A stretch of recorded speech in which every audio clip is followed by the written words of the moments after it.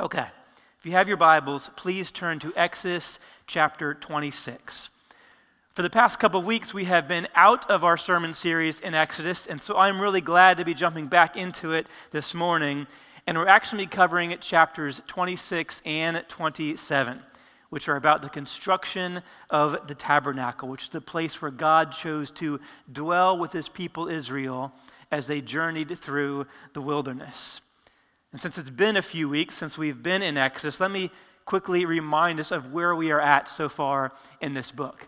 Remember back in the beginning where God rescued his people from slavery in Egypt, and he's brought them now out into the wilderness, and even though they grumbled and complained, God was gracious and kind and merciful, and he's provided for them. And now he brings them to the base of Mount Sinai, where he establishes a covenant with his people to bless them and to make them a great blessing to the other nations. And on Mount Sinai, God gives them the law, the 10 Commandments, instructions on how to be guided as a nation and how to love one another as they follow their God. And even more than this, God says, I'm going to provide a way for you to experience my presence among you. And so he gives them instructions to build a sanctuary where he's going to dwell with them in their camp. And in this sanctuary, this meeting place between God and Israel, God will meet with them, and it was called the Tabernacle. And this morning, we come to chapters 26 through 27, which are about the design of this tabernacle. And if you're here this morning, and perhaps you read a little bit ahead to see what we were going to be learning about, you might have noticed that this is a very long section with lots of details about the size of curtains, and the design of goat skins, and the intricate entwining of gold and bronze rings with many poles. And if you've read it, you might come thinking this morning that this might feel like a long sermon. And I can't speak to whether or not this is going to feel like a long sermon, but what I can tell you is that there are few places in the Old Testament that speak more about the glory of God and the hope that we have in the gospel than these two chapters.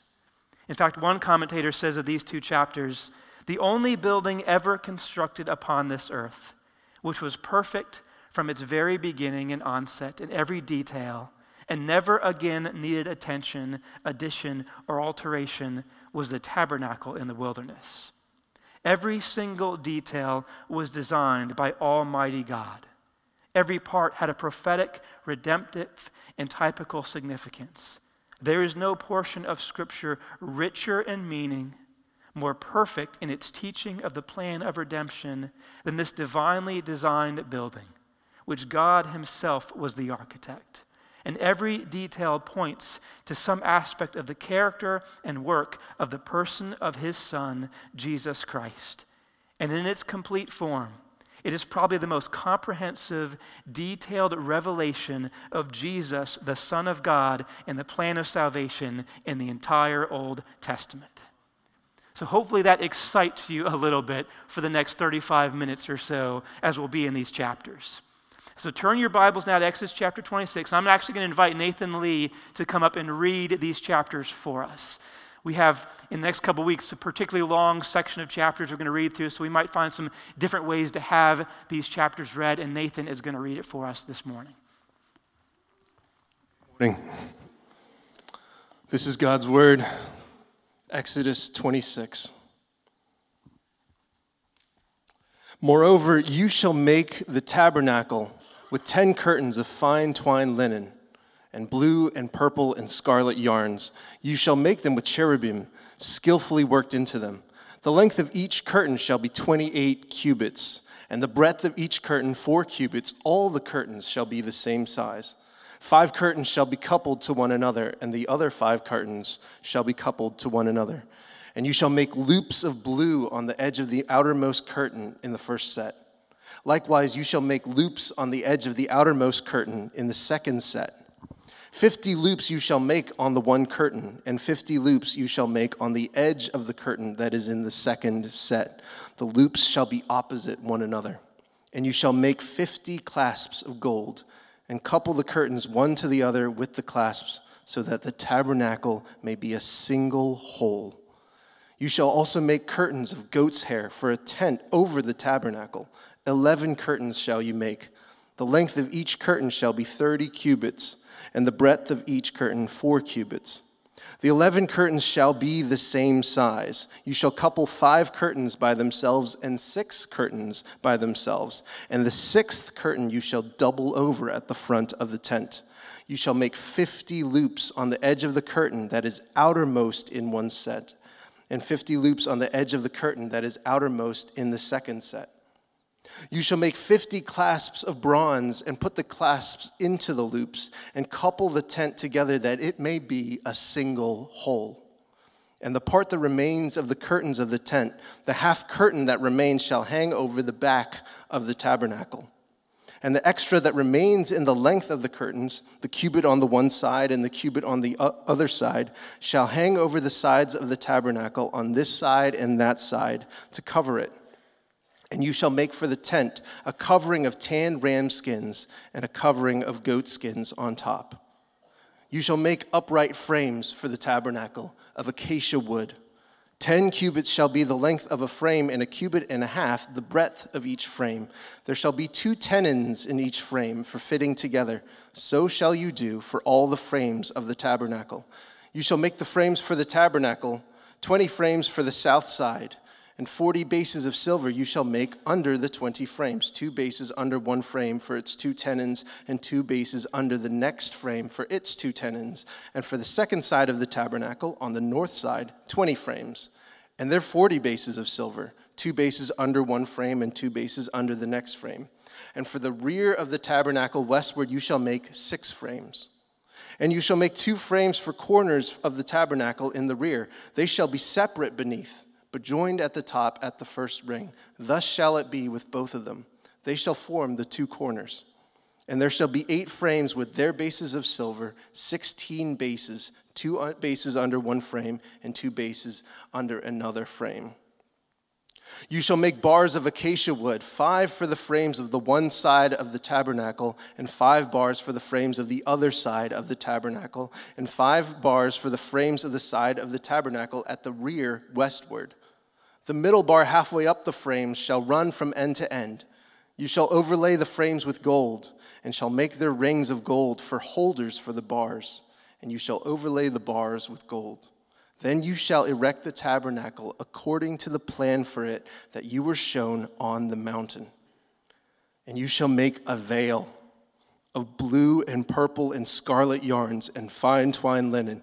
It shall be made with cherubim skillfully worked into it, and you shall hang it on 4 pillars of acacia overlaid with gold, with hooks of gold on 4 bases of silver.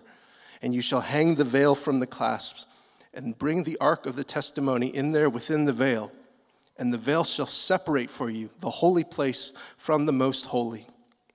You shall put the mercy seat on the ark of the testimony in the most holy place, and you shall set the table outside the veil, and the lampstand on the south side of the tabernacle opposite the table, and you shall put the table on the north side.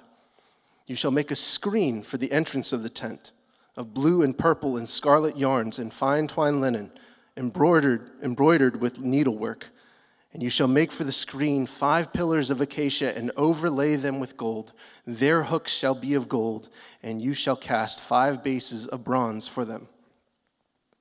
You shall make the altar of acacia wood, 5 cubits long and 5 cubits broad. The altar shall be square, and its height shall be 3 cubits. And you shall make horns for it on its 4 corners. Its horns shall be of one piece with it, and you shall overlay it with bronze. You shall make pots for it to receive its ashes, and shovels and basins and forks and fire pans. You shall make all its utensils of bronze.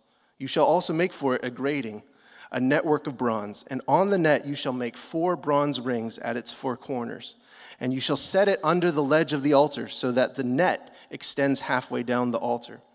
And you shall make poles for the altar, poles of acacia wood, and overlay them with bronze. And the poles shall be put through the rings, so that the poles are on the 2 sides of the altar when it is carried. You shall make it hollow with boards. As it has been shown you on the mountain, so shall it be made. You shall make the court of the tabernacle On the south side, the court shall have hangings of fine twined linen, 100 cubits long for one side.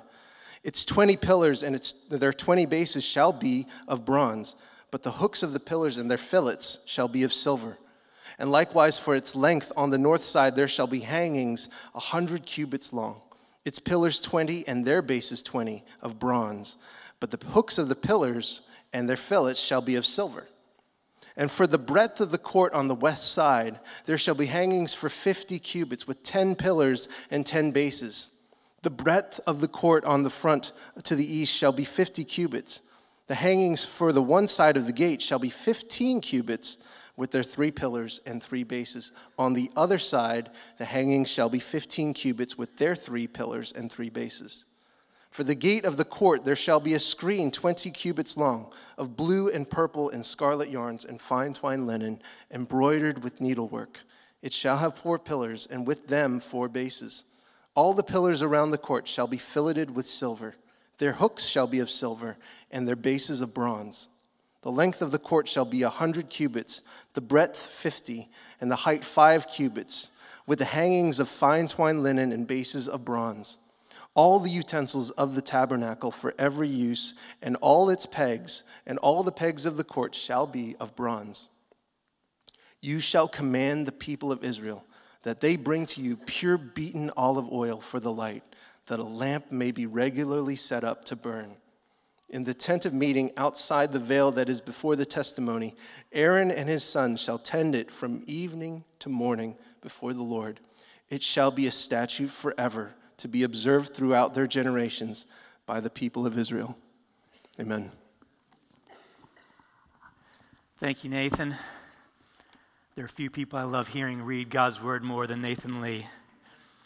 And may God now bless not only the reading of his word, but also the preaching of his word.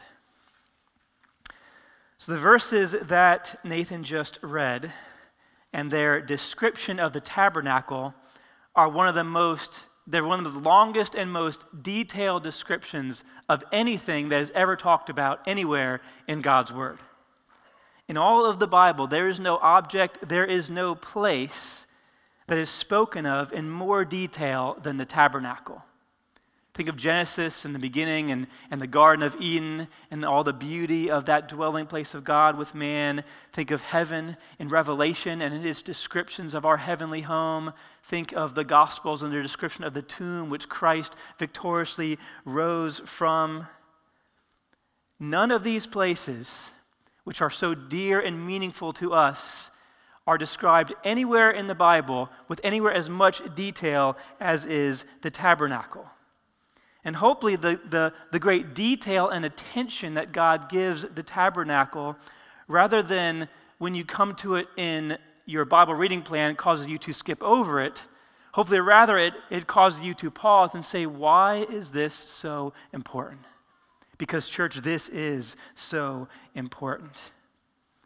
The description of the tabernacle and its court and its minute descriptions and detail communicate something profound about who God is and how he relates to us. As we spend time this morning examining the details of this tabernacle, here's what I think the Lord would have for us to consider. God is a holy God who has graciously drawn near to an unholy people. God is a holy God who has graciously drawn near to an unholy people. And I have 4 points for us this morning. The design of the tabernacle, the holiness of God, the unworthiness of Israel, and the shadow of things to come. So first, the design of the tabernacle.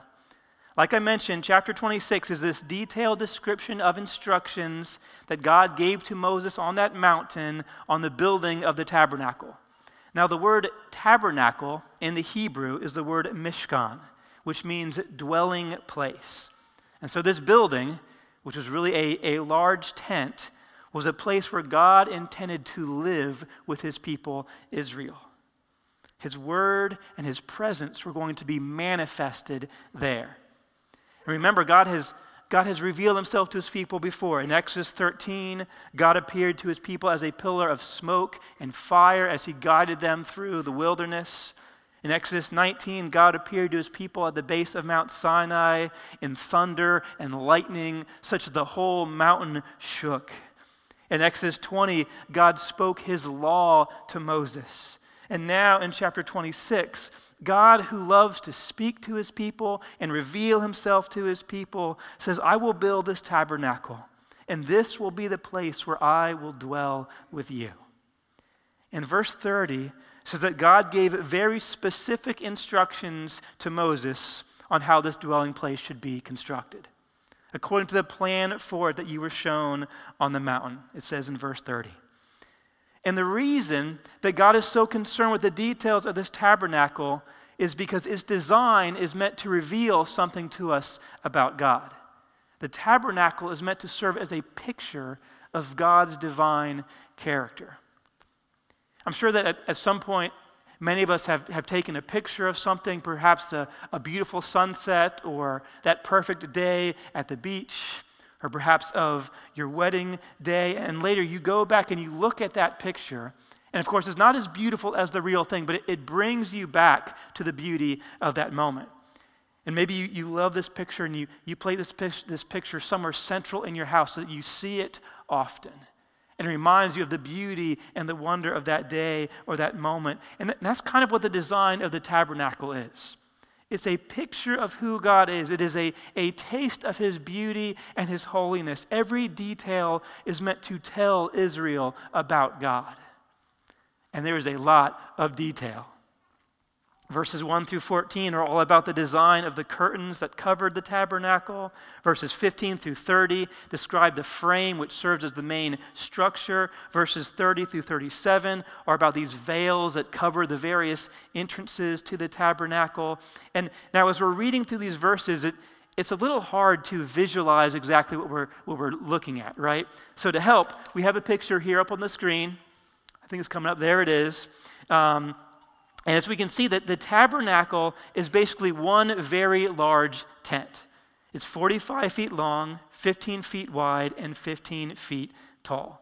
And the main structure is held together by these beams of acacia wood that are linked together with all these poles to create this ladder-like structure that creates an easy way to dismantle it and then to rebuild it as Israel traveled through the wilderness. And the covering of this wooden frame was 4 large pieces of cloth and animal skin that formed this tent-like covering. And the outer coverings were more rough and protective, while the inner coverings, the one that you could see if you were inside the tabernacle, was composed of beautiful and expensive linen, of vibrant colors and blue and purple and intricate designs. And so you have this large tent, it's covering of this wooden framework, and it was divided into 2 sections. The holy place and the most holy place.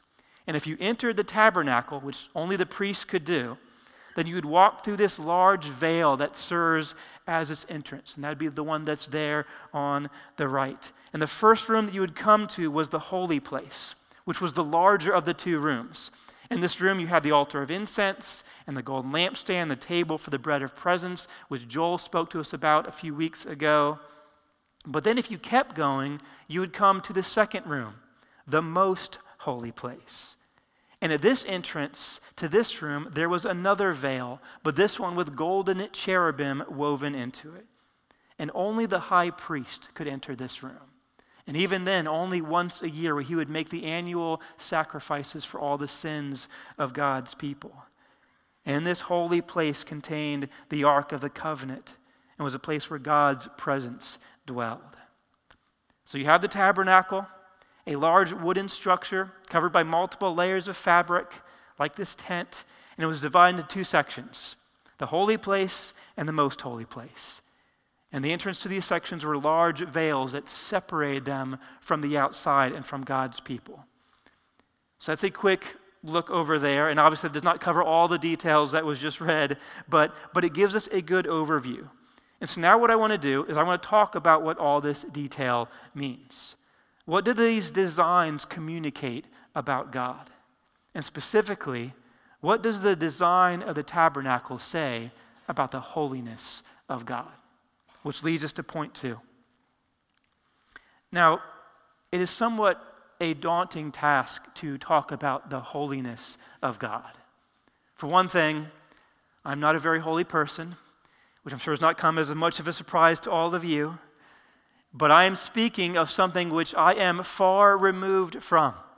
And secondly, the holiness of God speaks to the core of who he is. And so nothing that I'm going to say this morning is going to come remotely close to communicating who God is adequately. But God is a generous God, and he loves to speak to us through his word. And he does so this morning through the design of this tabernacle. So I want to make two quick observations here about what this design says about God's holiness. First, God is infinitely valuable. And second, he is transcendent above all things. One thing that you'll notice about the design of the tabernacle is that it was meant to be beautiful. Verse 1, it says, "You shall make the tabernacle with 10 curtains of fine twined linen and blue and purple and scarlet yarns, and you shall make them with cherubim skillfully worked into them." And in verse 29, "You shall overlay the frames with gold and make their rings of gold for holders of the bars, and you shall overlay the bars with gold."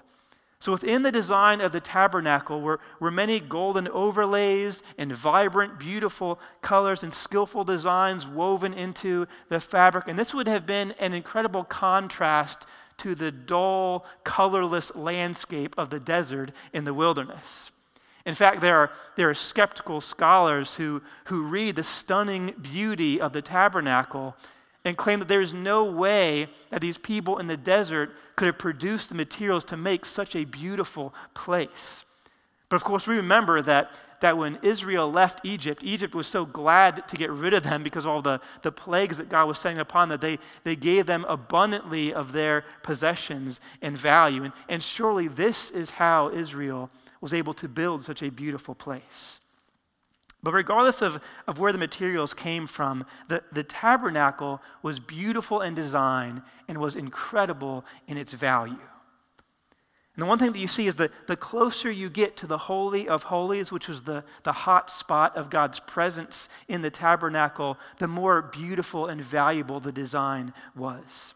The fabric that made up the outer tent was rough and rugged, but the inner fabric, the one that you would see, was vibrant in color. The material in the outer courts was made of bronze, and the further you got in, it was in silver, and the Holy of Holies, gold. And all of this pointed towards God's great worth. And interestingly, almost all of the beauty of the tabernacle was inside the tent where God's people never even saw it. Only the priests were allowed in the temple. Hardly anyone in Israel ever even saw all of this beauty, but they knew of it.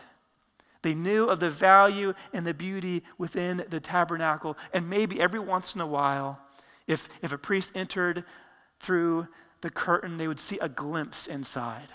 Or if a breeze wafted through the courtyard and it peeled back the tent, they would see inside the beauty and the value and the glory in there. And they knew what it meant. The tabernacle was Israel's most valuable and most beautiful and most important possession, not because of the gold that was in there, but because of the God who dwelled in there. And that was the point of the tabernacle. The tabernacle was central to the life of Israel. They fellowshiped around it. They worshiped in its courts. They built their lives around this temple. And literally so. That the 12 tribes of Israel would literally encamp their own dwelling places around this tabernacle. It was the center of their camp. Literally, the temple or the tabernacle was the heart of their nation, the most important place in the world to them, because that is where God met with them. And David in Psalm 84 reflects on this tabernacle. He says, "How lovely is your dwelling place, O Lord of hosts. My soul longs, yes, faints for the courts of the Lord. My heart and my flesh sing for joy to the living God." Church, there is nothing more precious.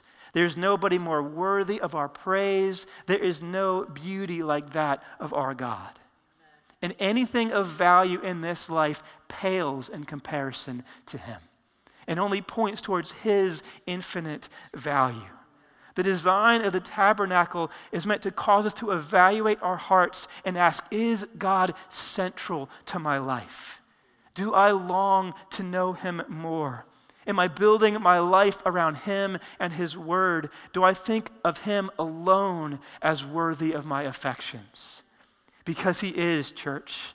He is. And this is seen in the tabernacle not only by what it says about God's beauty, but by what it also says about God's royalty and transcendence and otherness. The further you ventured into the tabernacle, the more majestic was its design.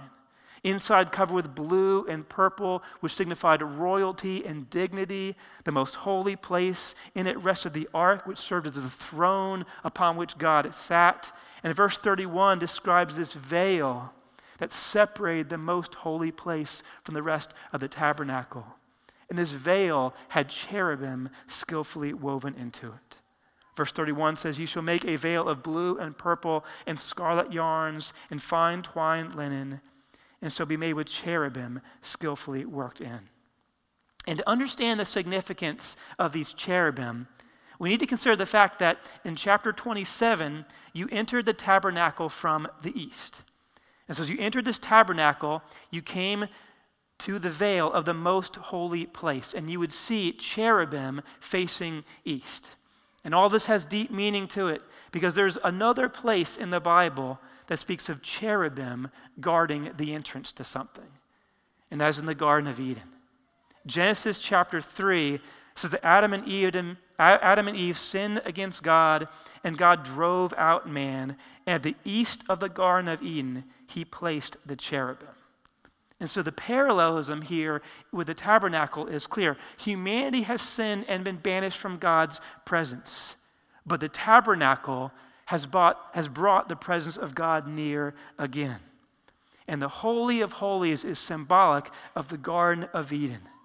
And through its veil abides the creator of the universe, the giver of life, the almighty God who is high above us and alone is holy. And he has come to dwell with his people. However, the holiness of God demands that you do not come casually into his presence. The cherubim stood as a testimony to God's holiness, but also as a warning to Israel. No one could enter the most holy place. They could not draw too close to the presence of God. Only the high priest entered the Holy of Holies, and then only once a year. But anyone else who entered that close to God's presence would be destroyed. And the reality of God's holiness is seen all throughout Scripture. Remember that story where God passed by Moses on the mountain, and even just the shadow of his passing was overwhelming to Moses. And he came down the mountain shining with the glory of God, such that it frightened the people, and they veiled his face. Because even the glory of God seen secondhand was too much for the people. Or remember the prophet Isaiah, who saw the great vision of God in chapter 6, and says, "I saw the Lord sitting upon a throne, high and lifted up, and the train of his robe filled the temple, and above him stood seraphim.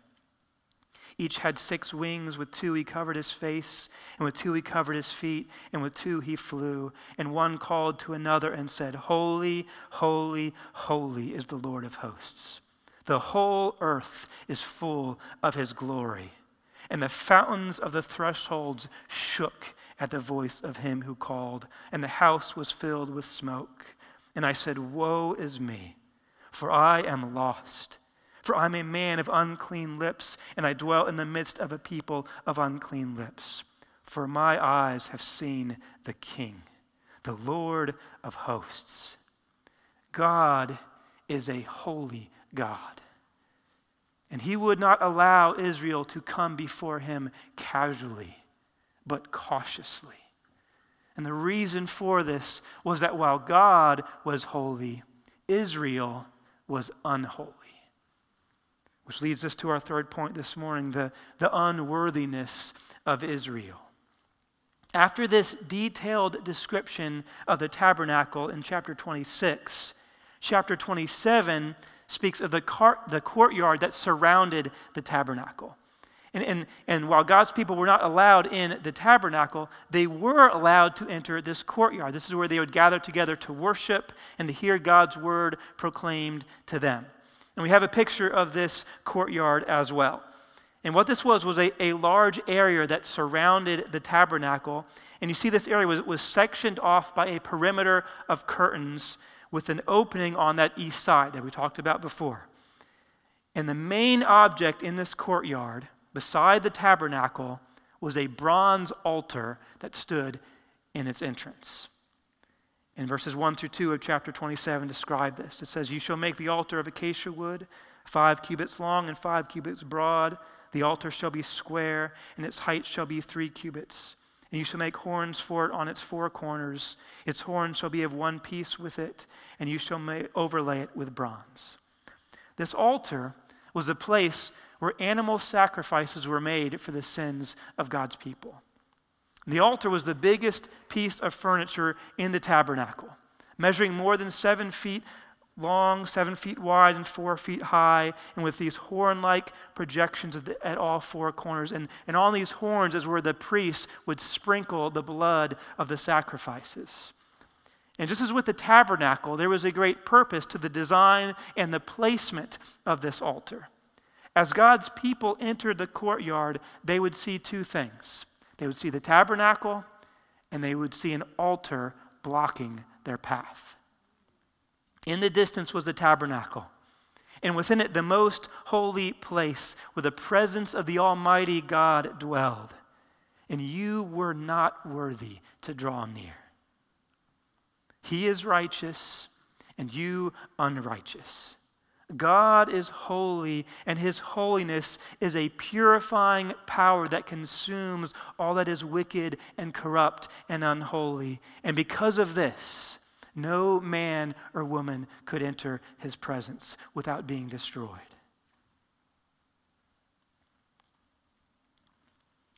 Remember just a few chapters back in chapter 19, God gathered his people together at the base of Mount Sinai, and he told Moses that God himself was going to come down the mountain that the people might see him and hear him. And God gave this warning to Moses. He says, "Go to the people and consecrate them today and tomorrow, and let them wash their garments and be ready for the 3rd day. For on the 3rd day, the Lord will come down on Mount Sinai in the sight of all the people, and you shall set limits for all the people, saying, 'Take care not to go up to the mountain or touch the edge of it. Whoever touches the mountain shall be put to death.' And the Lord said to Moses, 'Go down and warn the people, lest they break through to the Lord and look, and many of them perish. Let the priests who come near to the Lord consecrate themselves, lest the Lord break out against them.' So even as God graciously came down the mountain to be with his people, his glory and his righteousness and his holiness require that he warn the people not to come too close. And now, God's presence is not high up on a mountain, but it is in the Holy of Holies, which sits in the middle of Israel's camp. His holiness is in their midst. And as God now designed the tabernacle, he placed an altar at the entrance as a statement to his people that they must not come near his presence unless a sacrifice is offered. In the Old Testament, animal sacrifices at this very altar were commanded by God so that his people could experience the forgiveness of their sins. And apart from these sacrifices, there was no being made right with God. Hebrews 9 reflects on this and says, "Under the law, almost everything is purified with blood. And without the shedding of blood, there is no forgiveness of sins."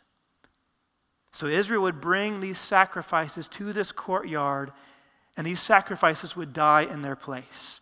And if you stood outside the courtyard, day and night you would see smoke rising up from this altar, reminding God's people of the sacrifices being made to protect them from the holiness of God.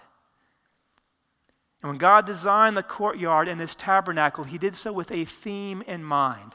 And that theme was limited access to God. The barrier around this courtyard was tall, and it kept you from being able to peer into the temple. Veils 4 inches thick blocked the entrance to the holy places where God dwelled. And you could worship outside his house, but you could not come inside his house. And as you approached, something stood in your way, an altar, signifying something that is true of us today as well. And that is that we are not worthy to come to God on our own. And while this is an uncomfortable truth, it is a truth that deep down inside we know to be true. Even though we spend a great deal of our lives often trying to suppress this truth, but we know deep inside that we are deeply flawed, that we do not live as we ought. And apart from God's grace, we cannot live as we ought. And we might try to compare ourselves to other people in order to feel better about ourselves, but we all have those moments of honesty in life, perhaps in those quiet moments at home late at night where we know that we have not lived as we ought, that God is right to call us sinners, that we are not worthy. And maybe you're here this morning and you have been suppressing that truth in your heart for a long time. But God's word would call you to acknowledge that truth and to not hide from the uncomfortable reality of our own sin. It is right to be uncomfortable in the knowledge that we stand before a holy God. He is on the inside, and his righteousness and beauty and majesty, and apart from his mercy, we are on the outside, unholy, unworthy, and unable to draw near. And that is the hard news that is at the core message of this book. That we do not have right on our own to come before God. And if you do come before him, you come before him not on your own terms, but on his, because we are sinners and we do not deserve his presence, we do not deserve his love, and God owes us nothing. And if he does owe you anything, it is judgment. Central to the message of Christianity is that God is holy and we are not. And our holiness is so severe that if we are to come before God, something or someone must die in our place. And if you don't believe that, church, then the tabernacle will have no meaning. And most of God's word will not make any sense to you. And the cross of Christ would be a myth. But church, the Christ of cross is no myth. And the gospel and his word has deep power to save. And his word is true. And the tabernacle has great, deep meaning for us this morning. And ultimately, the Old Testament tabernacle pointed towards something so much better. A coming day of redemption and the person who would bring that about. And this leads us to our fourth point this morning, and the most glorious of our 4 points this morning, a shadow of things to come. The design of the tabernacle speaks to the holiness of God, who has gloriously drawn near to us. But it also speaks of our unholiness, and how because of our sin against God, we cannot draw near to him on our own. An altar stood in Israel's way. A veil hid the presence of God from his people. Their access to him was limited. But church, God's word has good news for us this morning. The tabernacle was not God's final plan for dwelling with his people. A day was coming when that veil would come down and the altar would be no longer needed. And that day came when Christ gave his life for us on the cross. That is what the New Testament is about. That is what the Gospels speak of. In the book of Hebrews, which is all about the supremacy of this Christ, who is our true high priest, it speaks about how this Christ has reconciled us to God once and for all. In chapter 8, the author speaks of our very passage in Exodus this morning and how all the things, all the details we have been talking about, they serve as a copy and a shadow of heavenly things. For when Moses was about to erect the tent, he was instructed by God, saying, "See that you make everything according to the pattern that was shown to you on the mountain." That's a quote from chapter 26. And early in Hebrews, he references the tabernacle as well. And he says, now the point of what we are saying is this. This is the point of Hebrews. This is the point of the gospel. This is the point of the Bible. That we have a high priest who is seated at the right hand of the throne of the majesty in heaven, a minister in the holy places, in the true tent that the Lord set up. What all this means is that the tabernacle in the Old Testament ultimately pointed towards a future redemption, a future home in heaven where our Christ is seated as our great King and our high priest. And he has made a way for us to one day enter that heavenly place where we will see him in all his glory and majesty and holiness, and we will dwell with him forever. Hallelujah. See, God's plan was never to leave Israel in the wilderness separated from his presence by that veil and that altar. God was gracious. As gracious as he was to dwell with his people in the desert, a better thing was coming. The tabernacle that they carried with him was a copy and a shadow of a future and better day. It was a picture of a coming day when God would return his people to all that was lost in the Garden of Eden. A place where there was no veil, no altar, because there were no limits to our access to God. And ultimately, that tabernacle is a picture of heaven and that coming day of unhindered fellowship with him. That is what God had planned for his people. And that's what God has planned for us, church. The final chapters of God's word in the book of Revelations speaks of this coming day. It says, "Then I saw a new heaven and a new earth. For the first heaven and the first earth passed away, and the sea was no more. And I saw a holy city, New Jerusalem, coming down out of heaven from God, prepared as a bride adorned for her husband. And I heard a loud voice from the throne saying, 'Behold, the dwelling place of God is with man. We will dwell with him, and they will be his people, for God himself will be with them as their God. He will wipe away every tear from their eyes, and death shall be no more. Neither shall there be mourning, nor crying, nor pain anymore, for the former things have passed away.'" This is our hope, church. This is the day that we long for. And like Israel, it is a day that has not yet fully been realized. We too live in the shadows of things yet to come. But our shadows are brighter shadows.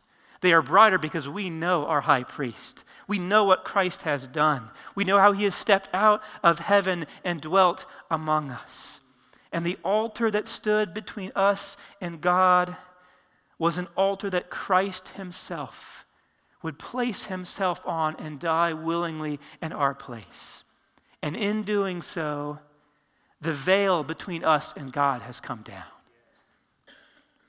Remember in the Gospels, when they describe that moment where Christ gave his life for us on the cross, Mark 15 says, "And Jesus uttered a loud cry and breathed his last. And the curtain of the temple was torn in two, from top to bottom." Do you know what curtain those verses are speaking about? It was the curtain in the temple that separated the most holy place from God's people. And Jesus ripped that curtain in half.